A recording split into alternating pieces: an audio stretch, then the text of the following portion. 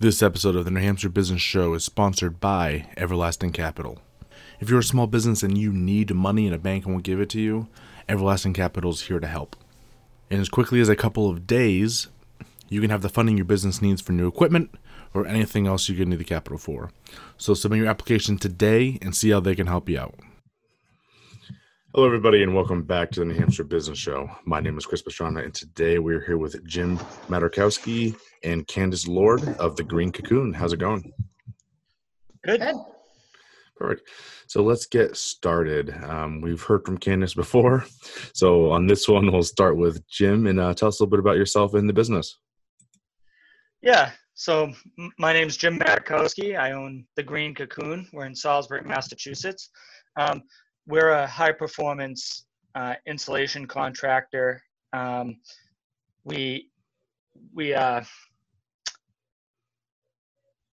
that's what we do. We install insulation. Okay. So when you say insulation, you're talking about residential or commercial?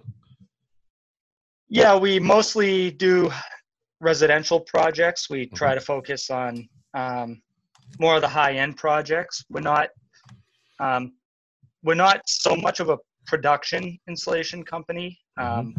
We're really interested in making really high performance homes.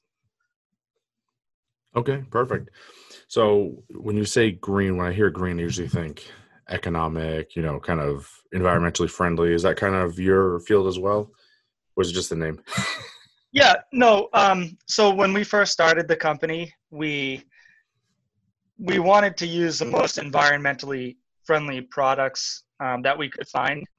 That was 13 years ago, and we still go off of that. So we're always looking for the best technologies that we can find, the greenest products, and not just the greenest products in terms of the product's embodied energy, but also we will engineer a house or a project or whatever it is that's going to be insulated to also use the least amount of resources possible. We'll also consult with contractors and homeowners on the most, the best way to get their project done within, their budget. Awesome. That's pretty good. Cool. So Candace, let's jump in a little bit into what you do. So Jim is the owner of the company and you're the vice president? I am. I'm the vice president. My kind of acting role right now is more on the sales side and the networking piece of it. I'm the people person, if you haven't been able to tell from our previous interactions. But yeah, I answer the phone, and we have another salesperson as well. So when someone calls and is looking to get information, they're most likely going to talk to myself or to Joe, and we measure the projects on site. We get estimates out pretty quickly, and then I'm kind of the person that is working really closely with builders and architects and homeowners, like Jim said, to find out what's the best material for their project, and trying to stay within their budget, or sometimes the goal is to more so educate them what their budget should be based off of what kind of performance that they want, because they don't always line up. Okay, awesome. So Jim, you said that you do a lot of high-end projects. Now, are you on like the new building side of it, or are you on like upgrading existing properties as well? We do both. Okay. I'd say in terms of percentages, it's probably 60-40 or maybe even 50-50 in terms of new to retrofit or, renovation. Yeah. Okay. So for, because I'm familiar a little bit with how New Hampshire does a lot of this stuff. What's it like moving into a property that it's already built and kind of retrofitting it? How does that usually work? So it depends on if you consider retrofit like like there can be a renovation project where somebody lives in the house and they're like, well, we're gonna pull out the insides and redo it. and depending on what extent they do that at. And there's also like a homeowner side where we can work through like weatherization programs, and they're not gutting anything. Their house is going to stay exactly the same in terms of the finishes and all that. So we go in and we assess where their energy losses are, and we try to, we'll come up with a plan of attack, I'll say, Mm-hmm. and we find what's going on, and we'll draw up an estimate to solve those losses and create a budget. So that's how it would kind of work on the homeowner side, and they can kind of pick and choose, like, if the scope of work is outside of the budget, we'll try to attack the easiest things first, the things that have the most value for the least amount of price.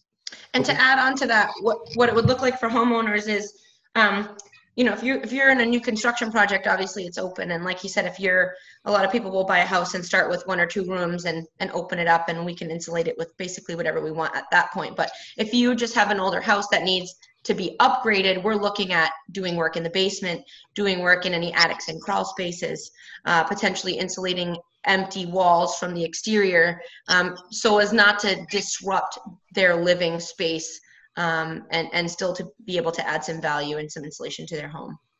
Okay, good. Now, Candace, since you're on the sales side, you probably know a bunch of the stuff too. Because cost is always something that's going to come up when someone's looking to do this. It's going to come up every time when you're selling to someone or anything. So what does it look like for, a new person coming in, they want to retrofit their house? You would mention budget a couple of times. How do I want to word this? Is there a big benefit to retrofitting your house and making it more energy efficient over leaving it the way it is, if that makes sense? Absolutely. You always want to insulate it. You do have to look at things like this in as a big picture. A lot of people are hesitant to do it because of an upfront cost, and I'll be really, really frank with you. We are not the cheapest insulation company. We never have been, and we never will be. And that's because we're not interested in just slapping in some insulation and taking a check from a customer. We're really here to help people save money in the long run and to have a healthier home. But of course, I think you can go to our website as well, and we have a really great blog there. But I did a blog probably a year or 2 ago about the ROI of insulation, and for a house that's really poorly insulated, just to have the attic properly air sealed and insulated, I believe it's about a 6-year return on investment. And after that 6th year, the average person is saving about $1,200 a month in terms of their energy usage. So that's a lot of money, and I don't know about you, but I'd like $1,200 a month. Yeah, $1,200 a year, not a month. It's like $1,200 a month is pretty good. Actually, you'd be surprised. There are some really large older homes that are completely uninsulated, and when we hear how much they're spending in oil in the winter, $600, $700, $800 a month to heat the house. I mean, when you cut that in half or even by 2/3, that's a serious amount of savings. So what you save really runs the gamut in terms of the size of your house and how well it's insulated. Yep. But everyone will eventually save some money long term. You just have to think about your upfront investment. Yeah, pretty cool. So let's jump onto the business side of things, Jim. So I know you have Candace here. You already mentioned another salesperson. How many people work for the Green Cocoon? Well, before this pandemic, yeah, we're about 14. Right now we've I think we've got 8. Okay. So how is that? Because a lot of the businesses that I deal with and come on the show are 1, maybe 2 people. So you're actually a pretty good sized company compared to a lot of the people that come on.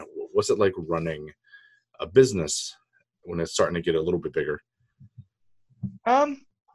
It's some things get easier and some things get a little more difficult. We treat our employees as if we're all part of a team, and so we I think one thing that makes it a little harder on the management side of it is that we allow we work with the guys, our employees, our field guys on things. What we try to help them in a lot of ways, and we do a lot. And so I also have I have management, which makes things easier. I have an operations manager that works directly with the guys and answers their questions and helps them out and orders them what they need. I have an office person that, kind of smooths things out also and does a lot of our back end stuff.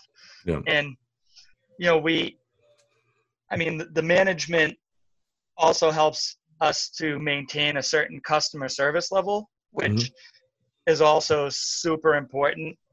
Because back to like what Candace was saying, about working with the customers and everything.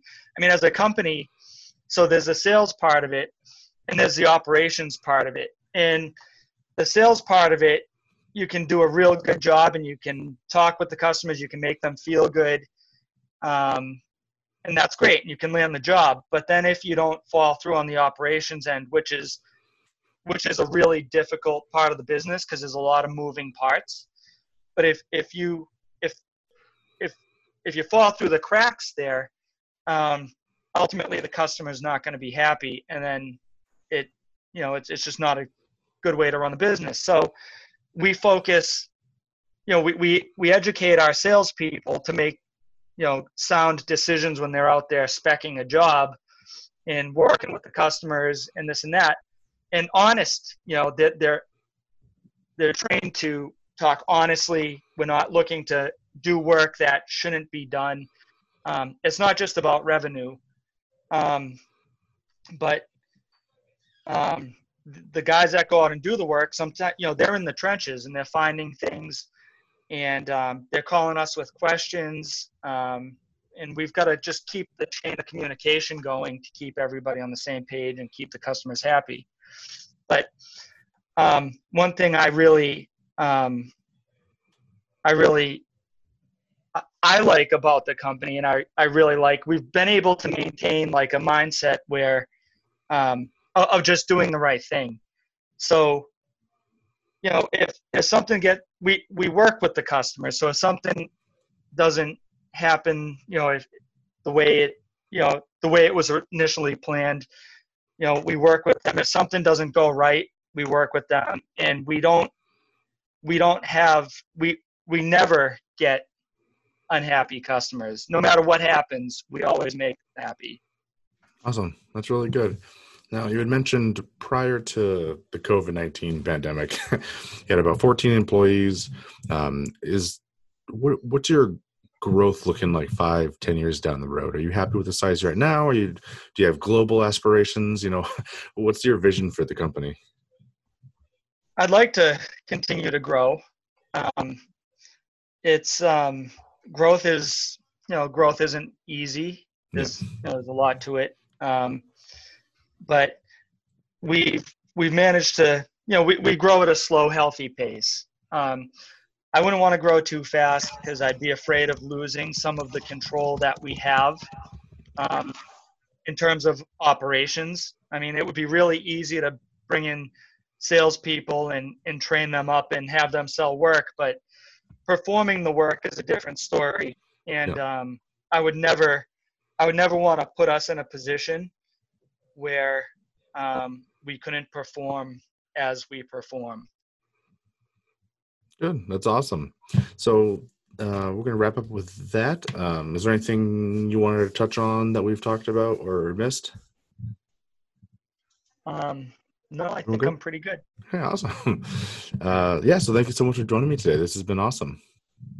Yeah, thank you. Absolutely. Thanks for having us. Absolutely. So thank you guys so much for watching. Definitely reach out. Oh, so I forgot my last section. How do people reach out and get a hold of you? People can check out our website, which is www.thegroup, greencocoon.com, and cocoon is COCOON because nobody ever has to spell that word and nobody really knows how you're supposed to write it.